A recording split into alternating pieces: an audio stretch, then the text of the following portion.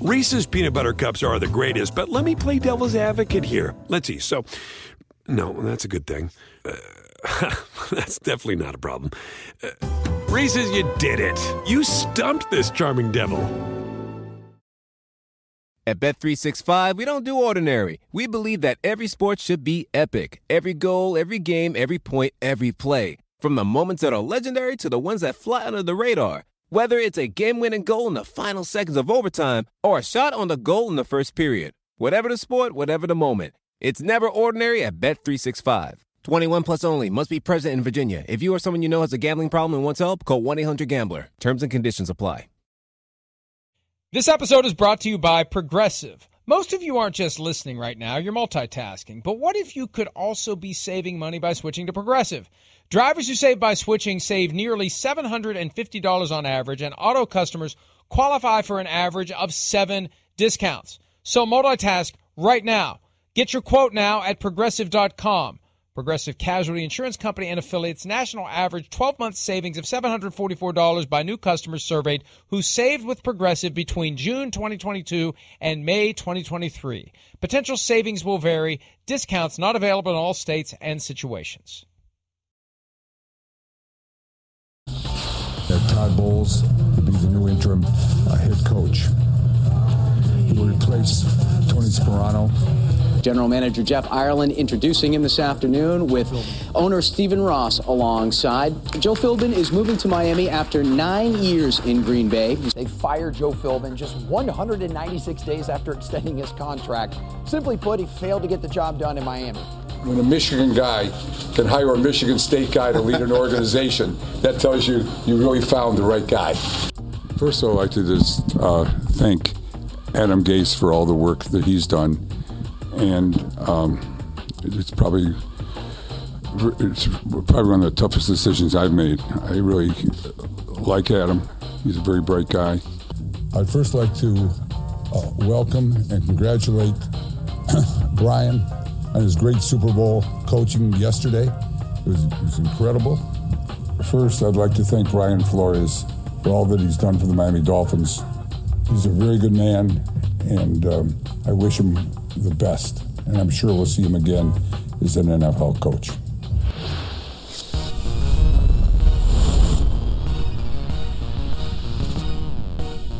You know, we could just do a whole show of Miami Dolphins press conferences led by Stephen Ross, either announcing the firing of or the hiring of coaches and general managers since he became the majority owner. You know, right there? I'm good. Okay? Making sure I got the shirt's clean. Dandruff? Making sure the makeup's off me. I'm like, I didn't even check myself before I came on air. Sorry about that. It's always important to check yourself lest you wreck yourself. And you know, that's fitting because the Dolphins continue to be a frickin' wreck. And I'd really love to say the alternative word that begins with F and ends with G, or an apostrophe, as the case may be. The Dolphins, look, dysfunctional teams do dysfunctional things. That's what makes it impossible to properly prognosticate what's going to happen when 18 franchises reach the end of the road, and that's typically what happens the day after the regular season ends. 14 teams still alive, 18 teams picking up the pieces and thinking about the future.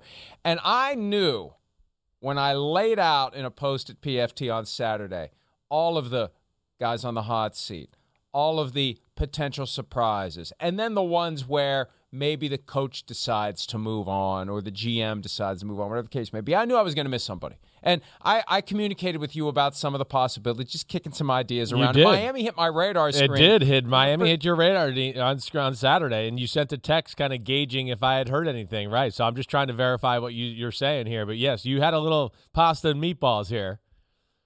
And I was thinking of it from the perspective of Brian Flores making a power play against Chris Grier, because Flores has done extremely well, in my opinion, and I think you'll agree with me, with the talent that he's had. The talent has been substandard. The talent has been suspect. All those draft picks they've acquired via trades, when you scratch off the lottery ticket, there's been no prize under it for the most part. we were talking about that during the season. Hey, we have 3 first-round picks for Deshaun Watson. Well, you had 3 first-round picks a couple of years ago, and look what they turned into. Not a bad deal. So I thought that Flores, because this has happened before, coach has a decent amount of success. Coach makes a power play to try to improve the quality of the folks who are there with the goal of improving the quality of the talent on the team. So something was going on. The problem is it was going on the other way. Yes. As Brian Flores was busting his ass to turn chicken you-know-what into chicken salad and have winning records for back-to-back years, folks in the organization were conspiring against him. And people, how do you know that? Because Flores got fired yesterday, and nobody else did. That's the hallmark of dysfunction. We'll talk about that over the course of this segment, but anytime the coach goes and the GM stays, or the GM goes and the coach stays, that's the whiff of dysfunction. That's a sign that people aren't on the same level of accountability. No doubt. And that's a poisonous situation. Stephen Ross, are you up? Are you listening? Can you hear me? That's dysfunctional. Firing your coach and keeping your GM, or firing your GM and keeping your coach, is dysfunctional in and of itself. So, and I don't know why I'm pissed about this. I don't know Flores like you do. And Dolphins fans get mad at us because we speak truth about Tua Tagovailoa. We speak truth about other things, hard truth that they don't want to hear. Hello, Tuanon. Good morning. Glad you're with us. You got a mess now. Because between Brian Flores and Tua Tagovailoa, I know who I'm keeping 100 out of 100 times. Yeah. 1,000 out of 1,000 times I know who I'm keeping, and that's the guy who got fired yesterday. Good morning. Yeah, good Hello. morning. Yeah, okay. Houston, hello. Good to see you. No, but, I mean, you said a lot of good stuff. The shocker of yesterday was the fact that got, bombshell got dropped right around, a little after 9 a.m.? I mean, that out of nowhere, in my opinion. I mean, I thought of you exactly when it happened, just because I was like, man, Florio was onto something. I couldn't believe it. I don't understand it. I still don't understand it. I mean, really, you look at one of the positives of the organization, and I think if you ask people around the league, as far as the Miami Dolphins are concerned, you're going to get a lot of, man, I like Brian Flores as a head coach, whether that's coaches or people in the personnel office. You talk about, the team itself. I mean, come on. Again, what they've done, where they've come from in such a short period of time. Did anybody expect the 2020 Dolphins to be 10-6? Absolutely not. 10-6, yes, they missed the playoffs. Okay. Yeah, they lost to Buffalo in Week 17 last year. And then this year, again, to deal with some issues and then right the ship after being 1-7 and come back here and end up with a winning record for the football season. And everything looking on the up and up. Everything on the team going in the right direction. Really. I mean, you look at just about any position on the football team and things are going well. Brian Flores doing his part. Now, the things that aren't going that well within the football team are not necessarily Brian Flores' issues either. And that's where we can dive into this to where, it doesn't look good. It doesn't look right. It smells fishy to me. There's no doubt about that. Okay, so what's number one issue with the Miami Dolphins? Oh, that's right, the quarterback, right. The lightning rod subject, period, right there. That's the number one issue. All right, most people you talk to around football, me included, you included, it's major questions about Tua, whether he could be the starter of any franchise, let alone lead that franchise to the promised land. There's serious questions, all right? And I would right now sit here and go, I doubt it. I don't think so. So wait, and now going back to that, here we are, a winning record, dealing with that situation the last 2 years, and we know by all accounts it's a Stephen Ross pick with Tua. So there's Brian Flores having to deal with the biggest problem in the organization, and he has nothing to do with it, really. He's just got to manage it and make it work. Suck it up, Brian Flores. Make it work. That guy can't throw it 20 yards down the field, but make that damn team win and offense work. You have that. The offensive line issues. Again, you talked about it. Missed draft picks. Those are the two most glaring issues on the football team, and neither one of them really lead back to the guy that got fired, to your point. And that's where it's absolutely amazing, ridiculous. And I mean, I just think the Miami Dolphins made an unbelievably huge mistake. I do. And I'm being biased. I just think the guy's a hell of a coach and leading the organization out of the woods into the right direction. And here we go back to, like you said, I don't know what the hell's going to happen. Maybe they strike the jackpot and get a good coach. I don't know, but it's certainly semi-dysfunctional, to your point. Well, I think Chris Collinsworth said this in relation to the Vikings during the game at Lambeau Field Week 17. You may get a different coach, but you're not going to get a better coach. Vikings fans may disagree with that statement in that context, but I think that statement applies 100% to the Dolphins. You're going to get a different coach, but you're not going to get a better coach. And here's the reality. Stephen Ross, and I know this, anybody who follows this closely knows what's coming next, because we've been saying this for years.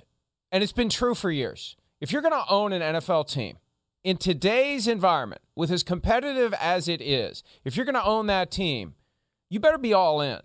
It's not just some side hobby where you live in New York City and you keep making your billions there and you just fly down to South Florida for the home games or wherever the team is playing for the road games, and also still expect to put a finger in the stew and spin it around from time to time like Stephen Ross does, even though he says, I have nothing to do. Bull crap.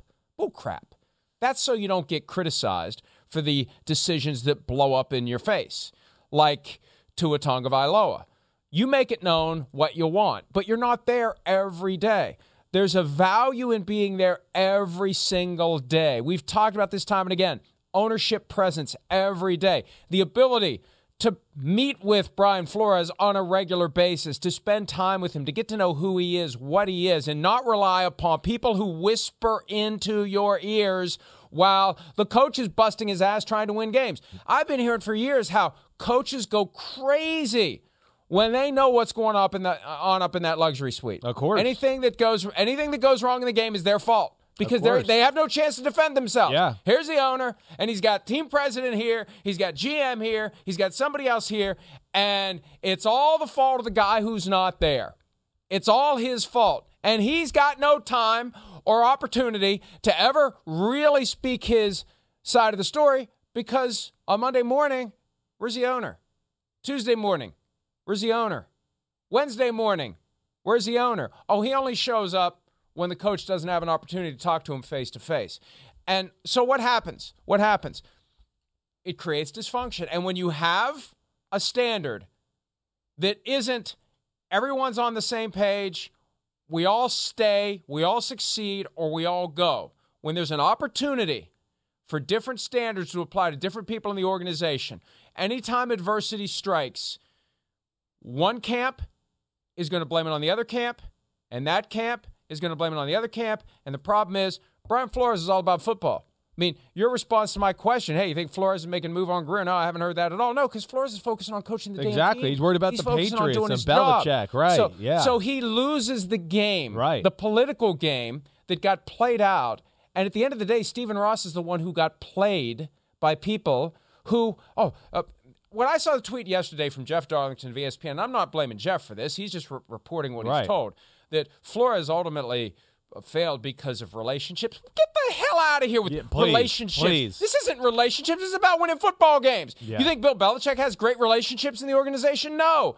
But he wins. See, that's a problem. Any piece of fruit that falls off the Belichick tree, if you don't win right away, there's going to be people in the organization that don't like you, and they're going to conspire against you because you don't go in there and kiss everyone's ass and play the game. And that's not the way to have a functional, successful football team. Get out of here with those petty fiefdoms and turf battles. There's no place for that in football except in Miami. Yeah, well, no, that to me, Mike, you said a lot there, and I agree with you. It does seem like it was a coup d'etat, like that. Yeah, Chris Greer, right? Stephen Ross, conspired. You said it right. So many times the coach is down there, he's working and grinding, but the GM's out, having brunch with the owner, getting to tell him all about, hey, my picks were great, and any other problem, like you said, I don't know why he's not coaching them better. I don't know why. That's where it looks like that from the outside looking in right now. It does, 100%. And then, like, you bring up the point about, I don't like the way it looks right now. I mean, to me, added on top of the shock, the shocking factor of Brian Flores being fired, where you go, what? One of the better young head coaches in football? And now we're going to talk about relationships in the building Relationships? What? First off, let me just say this. You said it already. I know Brian Flores. I've known him for a long time. I mean, there's not a disrespectful, mean bone in his body as far as having relationships with people. Is there hard line like, hey, we got to do this to be better? We got to do this to be a better football organization? Hey, defense, we got to get better in this department. I don't want to hear it. No nonsense, no excuses. Of course. Yeah. But, like, what do we think we're dealing with here? This ain't the Boy Scouts. This ain't band camp. You think Nick Saban's, like, holding the hands of every college coach he's ever had? I mean, it's relationships are built on, like you're talking about, the work done in the building, the profession itself. Respect for others, not whether, like, we're best buddies and we can go hang out and watch a game together. That's not the head coach's job. We can go through a lot of coaches in football and get into discussions and go, I don't know how many great relationships he has in the building. He's got people who respect him because they know he's good at his job. That has crap to do with anything. And that's my other thing I don't like here. Is a little bit of a smear campaign playing into the story of, like, hey, this is a tough, hardline guy. And also playing into the fact of the matter of, like, oh, he's from New England. We'll be able to pin this on him because we've had a lot of other coaches like this as well out of New England who have, not the ability to have relationships. What a bunch of BS. Really. Like, I can't even – you talk about low blow central from Miami. Yeah, that's what it is. It's a low blow coup d'etat went on. And the guy that got fired is the guy that's, mainly responsible for the success and the positive nature in which the organization's running. Absolutely debacle. Like, stupid. And I don't understand it at all, Mike. But I think you said a lot of good things, and I hope I added to it there. No, absolutely. And look, this has its roots in one thing. And we talk about this all the time as well. But it's not all the time that a living, breathing example of it lands unexpectedly in our laps like it did yesterday. Yeah.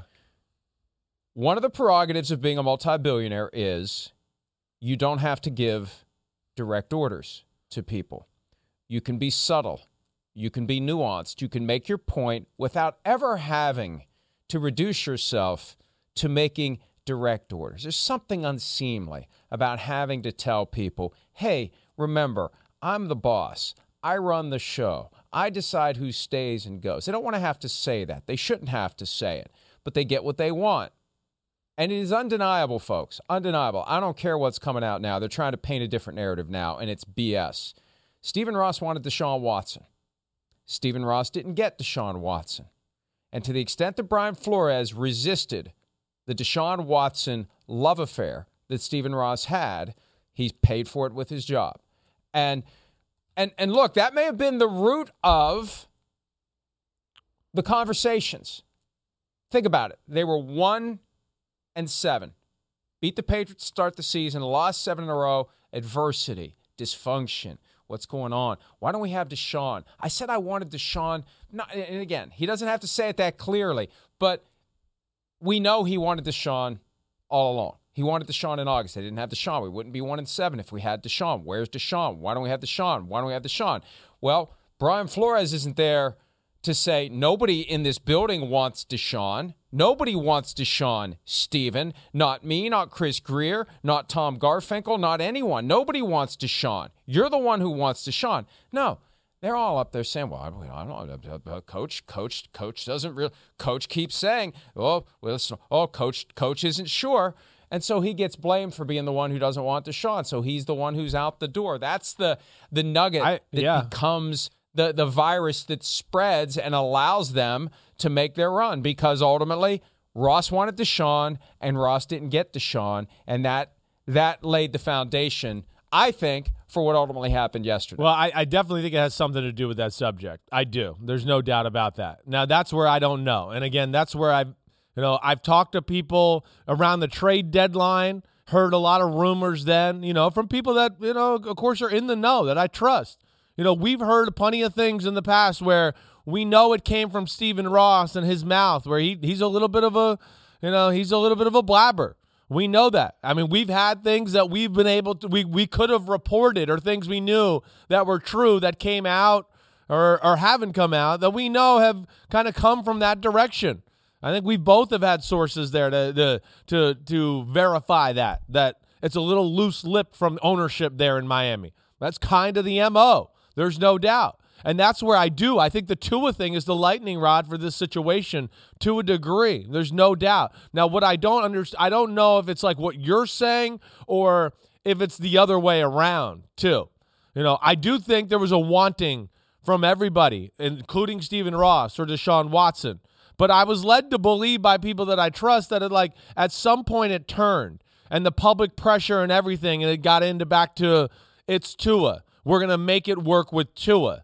And that's where I just don't know, and I'm trying to connect the dots, and I hope to get some answers and things like that. But that's where I think ultimately the relationship became dysfunctional, at least from where I've been led to believe from people like around the situation and, who know people in the NFL. That, yes, Greer, Ross, and Flores were not on the same page about the quarterback situation and whether it was Tua or Watson. Now, I was led to believe that Greer and Ross ultimately led to let's just go back to Tua and make it work. And they chickened out on the Deshaun Watson thing. But I don't know that 100%. I can't verify it. Maybe I will be able to tomorrow. But that's what I was led to believe in the situation. And that Flores was a little bit left out in the dark on that conversation there. And that's where it went wrong. Like I said, I don't know that for sure, but either way, I do know because I had too many people I know that I've talked to that Tua certainly in that conversation was a big basis for what we saw yesterday at firing of Brian Flores out of left field. I have a thought and then I have an idea. Yeah. The idea just came to me while you were explaining what transpired. But as it relates to the Deshaun Watson situation, ultimately, the deal didn't go down because somebody within the Dolphins organization, and I assume it came from the top, insisted on the 22 civil lawsuits pending against Deshaun Watson being resolved before a trade was finalized. Right. Wanted that part of it off the table, even though a criminal investigation would have continued, and it still continues. Yeah. There's an expectation that the grand jury's work will be completed by the end of this month, but who knows? It moves on its own calendar with no specific deadline other than the statute of limitations. It would apply to whatever charges may be filed. But that is what, at the end of the day, kept it from happening.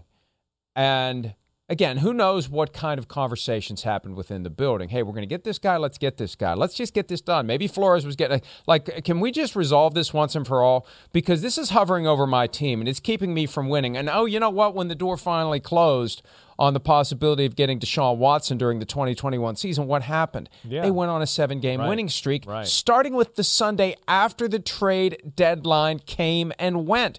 It hovered over the team. It was a distraction for the team. That's the one thing that we could glean clearly 100% from Brian Flores' demeanor and words. This was a distraction, and he is all about no distractions from what it is that we're trying to do to win football games. So he's got a quarterback that he's got to go to battle with every week.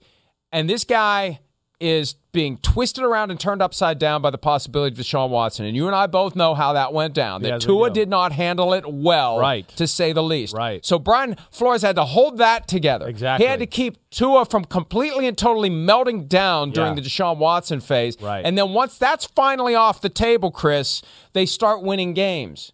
They start getting it done.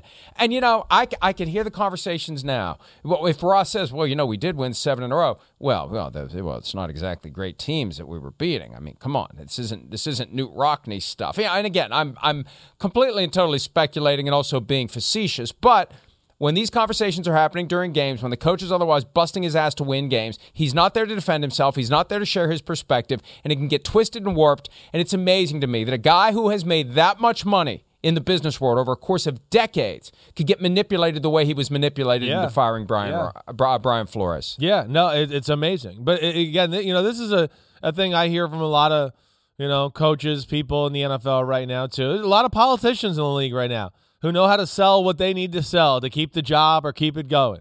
That's where, it's I think frustrating to the old school brand of coach like a Brian Flores, who yes is not like an old guy. I get that. He's right around 40 years old, but he's old school in his approach. I mean, he is. You know, he's from Brooklyn, New York. He's all about the grind, the work, no excuses. You know, worked in New England from the time he got out of college. He's seen all facets of the organization as he came up through the New England Patriots there. So he really understands everything that goes into making things successful. And that's where it just looks like, hey, again, on the outside looking in, that there was some sort of power play here, that there was. And, you know, that Chris Grier won that battle. That's to me what it looks like more than anything. Yeah, Brian Flores is rough and tough, no BS, you know, cutthroat type attitude. I'm sure scared people. There's no doubt about that. You know, and then to me on the outside looking in, I do think it looks like it's like Grier and Ross decide to go Tua instead of Grier and Ross decide to go with Flores, and let's see who's the quarterback next, whether that's Watson or somebody else. That's what it feels like. That's what it feels like. You know, I do think that's a major part of this conversation here. I do, which is unbelievable because we're in the issue that you're having, Stephen Ross and Chris Grier, because, you know, you caved to the public pressure of drafting Tua the first time around, and now here we are with enough evidence, to me, for my opinion, that I've seen, and I know people think, you know, again, screw you, Tua and all that, and it's not personal to Tua, but I've seen enough to go, I don't really think you're going to be able to ever make a deep playoff run with Tua as your quarterback. He can't play in weather. That's the one thing I know for sure now after 2 years. We saw it again in Tennessee 2 weeks ago. A little cold and a little rainy. Ball goes everywhere. You don't know what the hell's going to happen. You know, so there's issues there. And, like, God forbid, I don't know if it did go down this way where Flores, like, he's not on that side. I mean, he's only seen Tom Brady for 20 years. So what would he know about the quarterback position and what you need to win in the AFC East? But just all signs point towards that was the issue. And then here we go. It looks like Ross and Grier have caved to the public pressure in Miami. And it's Tua. And we're going to go that route over the bright, shiny star head coach we have that everybody looks at and goes, damn, he's a good football coach. You guys are lucky down there. And they're going to fire him instead. And now he's on the street, and we'll see where it goes with the Dolphins and Tua. Here's my idea. Yeah. And what made me think of this was your comment from a few minutes back about Stephen Ross having a reputation for being a little loose-lipped. Definitely, and yeah. I can't divulge the full facts and circumstances. If I did, you would understand and agree that what I'm about to say is 100% truthful and accurate. I now wonder, did the Flores-Ross relationship go south, not 2021, not 2020, but 2019? Because I firmly believe that Stephen Ross entered the 2019 season, first year with Brian Flores as coach, with the intent of losing as many games as possible strategically in an effort to secure the first overall pick in the draft. Now, at the time, it was tank for Tua. However, what it became, because they did get Tua with the 5th overall pick. Yeah. But remember, those first couple of games, it was a disaster. It was awful. Minkah Fitzpatrick talked his way out of town. Get me out of here. I can't do this. And Flores eventually said, screw this. We're going to try to win football games. I can't go into that locker room and be respectful to the job, to the players, to the staff, to anyone with this plan that we're going to lose as many games as we can on purpose so we can have the first pick in the draft. So all of a sudden it flipped, and they ended up winning 5 games after they blew the first. I can't remember how many they lost in a row to start the season, but the tank was working until Flores said, I've had enough of this crap. So what ultimately happens? The Bengals end up being the worst team in the league that year. Right. They secure the rights to Joe Burrow. Stephen Ross had a bug up his butt about getting Joe Burrow and could not get the Bengals under any set of circumstances to agree to trade down from the top spot so the Dolphins could go get Joe Burrow. And now, unfortunately for Brian Flores, Ross was proven right, grand scheme of things. We should have lost every game that we could in 2019. We should have gotten Joe Burrow. Where would we be right now if we had just gotten Joe Burrow, if they had just listened to me? Who cares about 2019? 2 years later, nobody's thinking about whether we were good or bad in 2019. They don't even remember our record without looking it up. 5-11, 2-14, 1-15, 0-16. Who the hell cares? We would have had Joe Burrow. So you juxtapose what Joe Burrow is doing in Cincinnati with what Tua is doing in Miami, and that when Ross is making his final decision, and again, it's the billionaire's prerogative. You never have to come out and make the order. You just make sure that people understand where you stand. From the get-go, Brian Flores didn't understand what the owner wanted. Brian Flores defied what the owner wanted, even though the owner never said. Yeah. As far as we know, maybe he did. Maybe he did. Based upon some of the things I heard the owner say, maybe he did. I doubt getting a little it. too close to But maybe revealing he should've. I'm Right. getting a little too close to revealing how I know what I'm saying.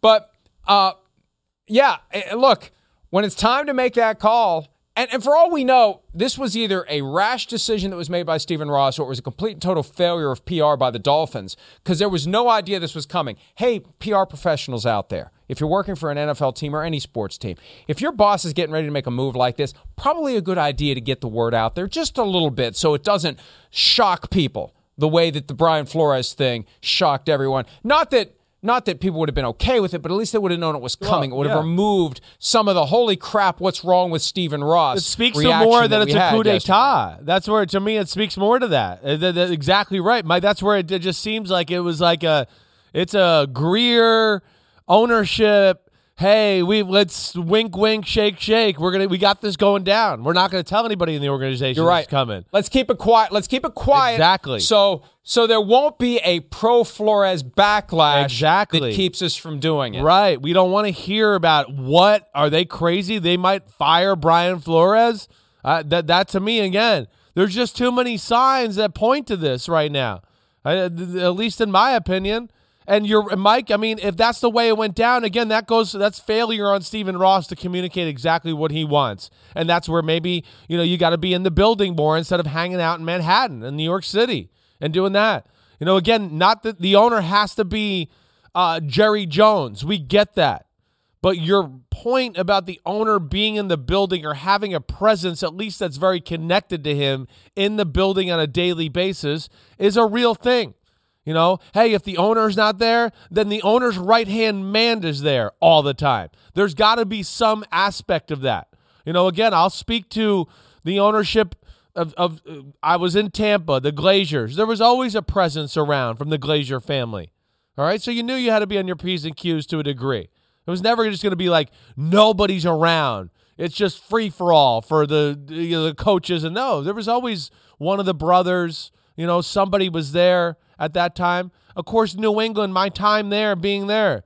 I mean, again, Mr. Kraft, the Kraft family had just the right touch, in my opinion. You knew he was there. He was upstairs. He was a floor above the coaches. He's going to walk around. He's going to say hi to everybody, make sure things were going good every day. If he wasn't there, Jonathan Kraft, the son, was there. And they were going to make sure you knew they were there. You're going to see him in the lunch line.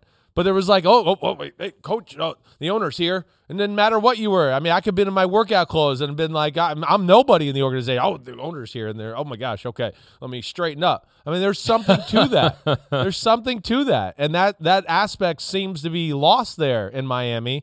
And that's where there's a lot of issues. There's no question about it. Hide my weed. The coach is here. The owner's here. Excuse me.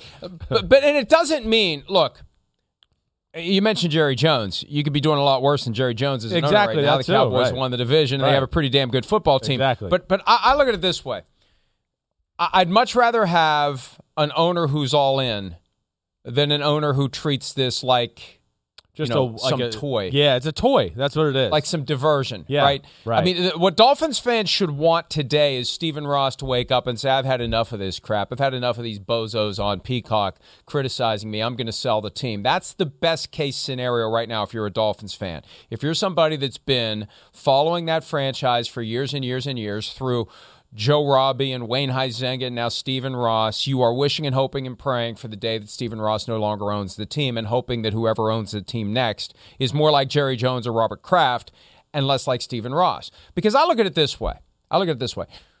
And I remember this coming up after the passing of John Madden, that in a roundabout way, the way that John Madden made football seem so easy poisoned some of these oligarchs into thinking that, hey, it is easy and I'm smart. I made a lot of money elsewhere. I can figure out football. If you're all in, and you've made billions in some other line of work, then I'm fine with that. Because if you're truly all in, you're going to figure it out. You're going to figure it. If you're all in and you're willing to humble yourself and know what you don't know and learn it and grind the same way you learned and grind in whatever area of business you made your fortune, then the team will be okay. But at a minimum, just be there. Robert Kraft's there working on other stuff. He's not right elbow to elbow with Bill Belichick, but he's there. Right. Free advice to anybody who's thinking about buying an NFL franchise, Jeff Bezos or anyone else. Move your base of operations to the headquarters of your NFL team if you want it to be successful, because you need to be present, you need to be there, and you need to be in a position where you don't get bamboozled by those in the organization who are trying to pull off a coup and get rid of a coach that isn't nice to me, that isn't all warm and fuzzy, that is focused during football season on winning football games and not anything else. Because if you're not there every day, you don't realize that someone else is pulling the wool over your eyes when it's time to make a big decision. And that's exactly what happened, I believe, firmly and completely to Stephen Ross and Brian Flores. They were the victims. They were the bystanders in all this. Forces in the organization that saw the opportunity to run off Brian Flores and convince Stephen Ross it was the right thing to do are the ones who did this. And they're the ones who are going to have to live with it. And here's Stephen Ross from yesterday discussing the possibility that the next coach will or won't be a guy that we know he feels very strongly about, Michigan coach Jim Harbaugh. Reese's Peanut Butter Cups are the greatest, but let me play devil's advocate here. Let's see. So, no, that's a good thing. That's definitely not a problem. Reese's, you did it. You stumped this charming devil. At Bet365, we don't do ordinary. We believe that every sport should be epic. Every goal, every game, every point, every play. From the moments that are legendary to the ones that fly under the radar. Whether it's a game-winning goal in the final seconds of overtime or a shot on the goal in the first period. Whatever the sport, whatever the moment. It's never ordinary at Bet365. 21 plus only. Must be present in Virginia. If you or someone you know has a gambling problem and wants help, call 1-800-GAMBLER. Terms and conditions apply. Everybody in your crew identifies as either Big Mac Burger, McNuggets, or McCrispy Sandwich. But you're the Filet-O-Fish Sandwich all day.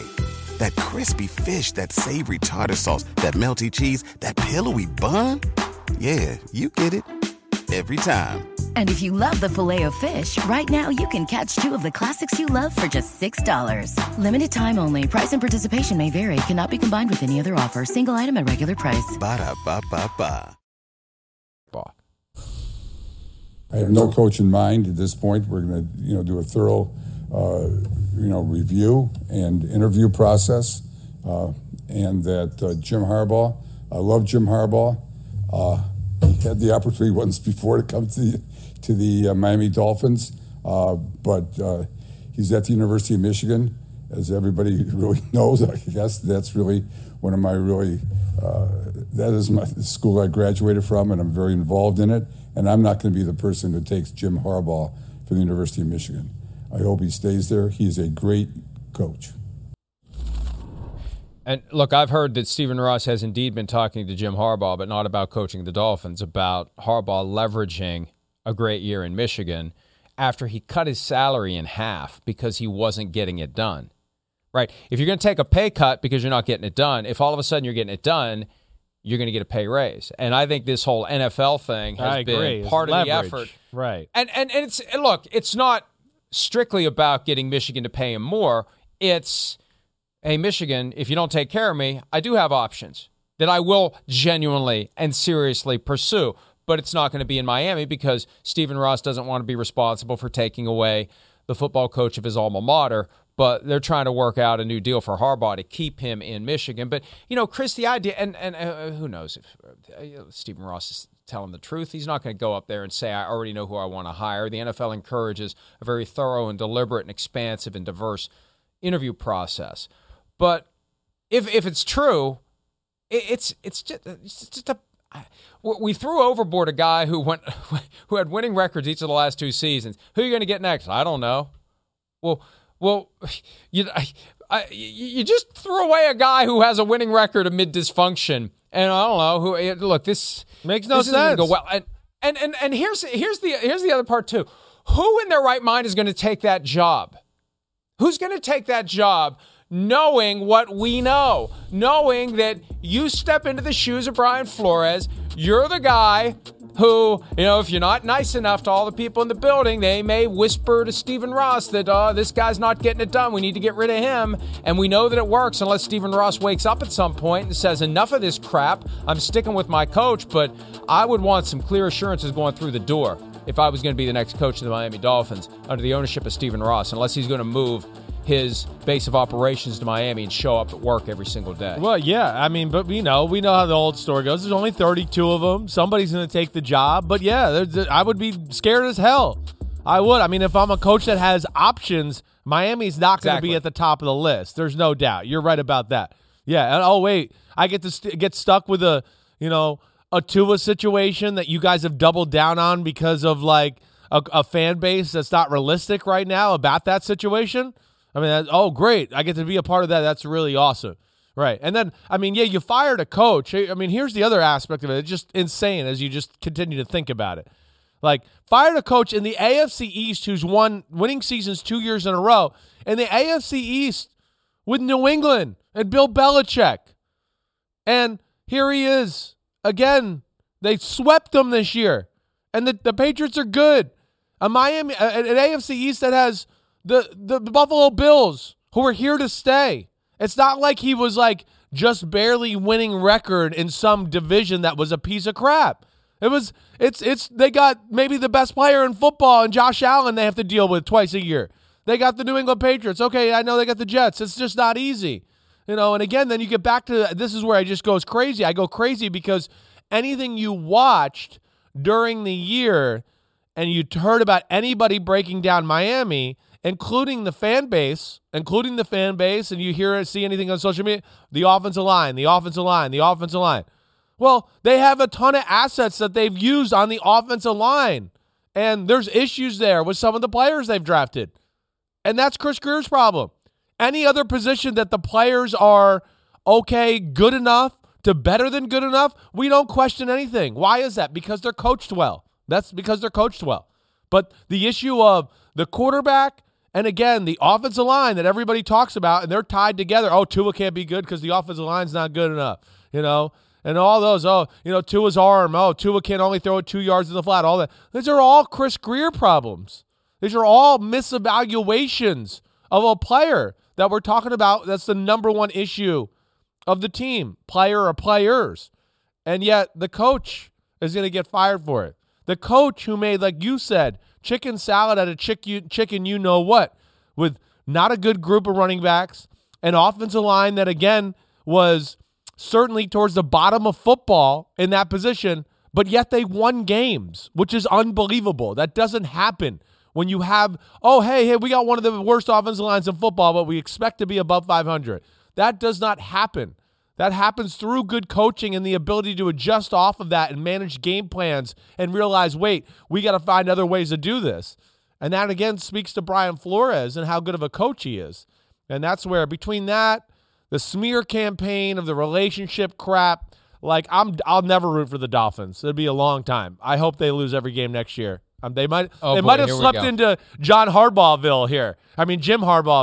They might have slept. Maybe it's a Michigan thing. Ross, Harbaugh, I just can't root for either one of them. The hell with them. So you're saying if they would hire Jim Harbaugh after all, my gosh, I don't know what if they hired Jim Harbaugh, I don't know what I'd do. I'd have to hate them more than any team in professional sports. I've gotten the question, and it's a fair question. I think it's worth 30 seconds or a minute to discuss.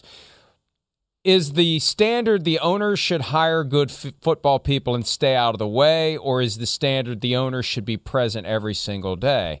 My answer to that is both. Both, exactly. You hire good football people and you let them do their jobs, and you're there every day to make sure they are doing their jobs and to make sure there aren't these weird little fiefdoms and cliques and battles that are emerging that you really don't understand. So when someone comes to you and complains about the coach, you've been around to sense the interactions. You've been around to understand the relationships. You know what's going on. You sniff out an attempted coup before they ever even truly attempt it. I remember when it was Jeff Ireland, Don Aponte, and Joe Philbin, and they were constantly vying for the affections and attention and approval of Stephen Ross, and they were fighting among themselves. And it was just a poisonous, toxic relationship because the owner isn't there to realize what's going on. The cat's away, the mice do play. That is a truthful sentiment. The cat needs to be there every single day, and then the other stuff doesn't happen, and people focus on doing their jobs, and you're there to monitor whether they're doing their jobs and make sure that this stuff doesn't happen that causes a football team to do something stupid like fire a coach who's had back-to-back winning seasons and swept the Patriots. Let's think about that. That's what I was trying to say. Swept the Patriots. Let's think about that. Right. Swept the New England Patriots in Week 18 when the Patriots were still potentially, they started the game at the same time as Bills, Jets. In theory, they could have won the division.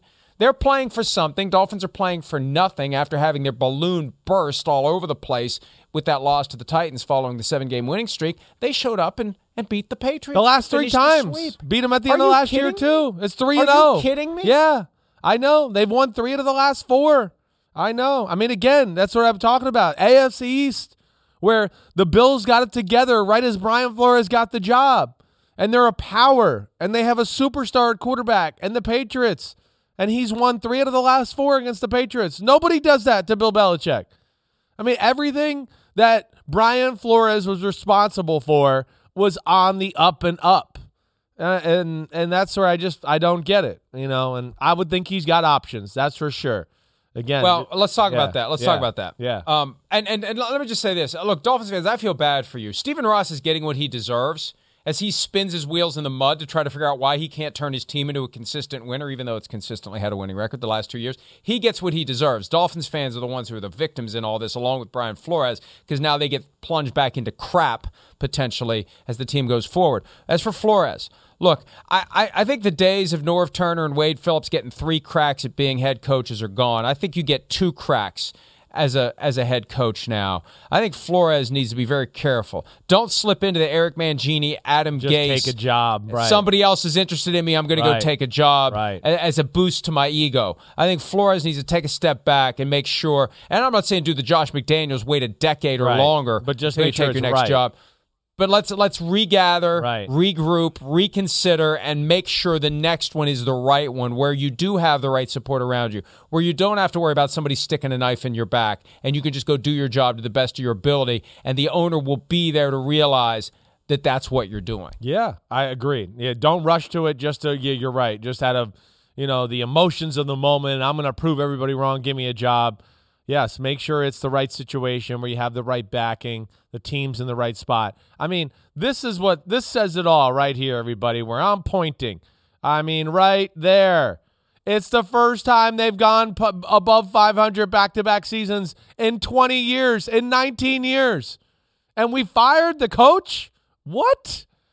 I can't believe it. I really can't. It, to me, is still the shocker of the last week. Certainly the shocker of the firing cycle of Black Monday is the fact that Brian Flores got fired. I just never thought that was going to happen.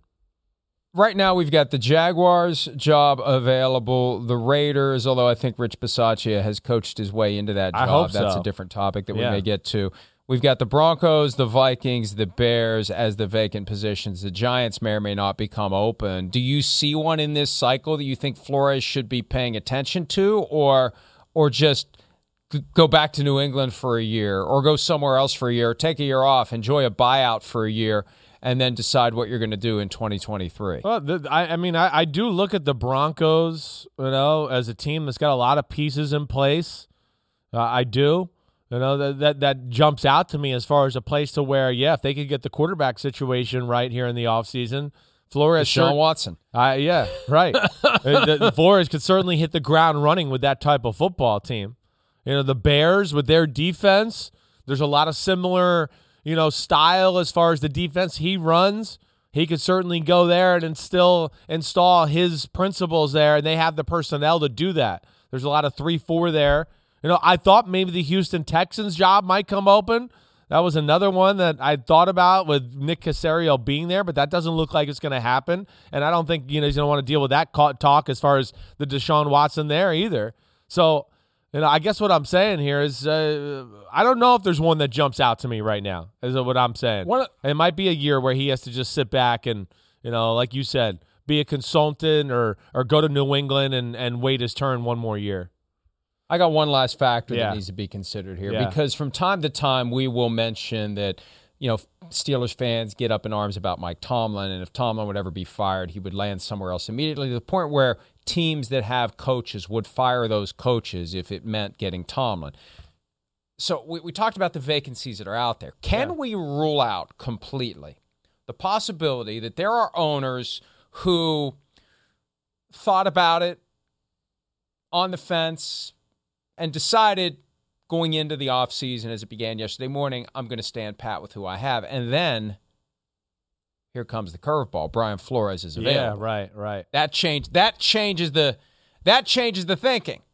Right? Now, I'm not going to let the bird in the hand get away unless I know I can get Brian Flores. But am I at least considering? Are there teams out there where the consideration may be, you know what, it's kind of run its course with our current head coach. Maybe this is my opportunity. Yeah. And I got a couple of ideas. I'm not going to say them. Because, look, it's not fair to the coaches involved to think that they're dangling now because Flores is available. From his perspective, he may not be comfortable having any conversations with anyone if their job isn't already vacant. But if I'm an owner and I got a guy that I'm not real sure about and I know I can get Flores, if I know I can get him, I'm saying to the guy that I have, I'm not real sure about you. See you later. I'm going to get this guy while I can before somebody else does. Yeah, well, I think that's how the football world views Brian Flores, is that he's special. He's a special commodity. There's no doubt. And I do look at it too. I think with like a guy like Brian Flores, the Bears, that situation, there's no GM there. Young quarterback in Fields, okay, got that in place. I will say with a guy like Brian Flores coming from New England, all that he knows as far as how things are supposed to be run in the front office as well, as far as the GM. See, that to me, again, it points to, there's so many things that point to it. Flores, all his history in New England, doing, personnel stuff too. Oh, wait, and now he didn't get along with the GM that's not from New England and that school of thought. Like, that's where they need to, if Flores does take another job, he needs to be with a GM that understands the New England way. I guess that's what I was going to say too. I think you got to have that element there because there's an expectation as far as how you make the donuts when you come from New England, because they know it's a total organizational thing that the front office and the coaches all going to be on the same page about the process and what it takes to get free agents to draft, the evaluation, and how those pieces fit the style of football you're going to play on the field. And that, to me, is, again, another area I think that gets maybe a little lost in translation at times. And, again, I think it's a problem with Joe Judge and the Giants because there's that thing, that issue there too. Just a random thought that kind of came to my head there as we were talking about this. Well, you mentioned the Bears, and here's another reason why Aaron Rodgers should want to go nowhere other than the NFC North, because 50% of the division cleaned house on Monday. The Vikings clean house and the Bears clean house with an asterisk. We'll talk about that when PFT Live continues right after this.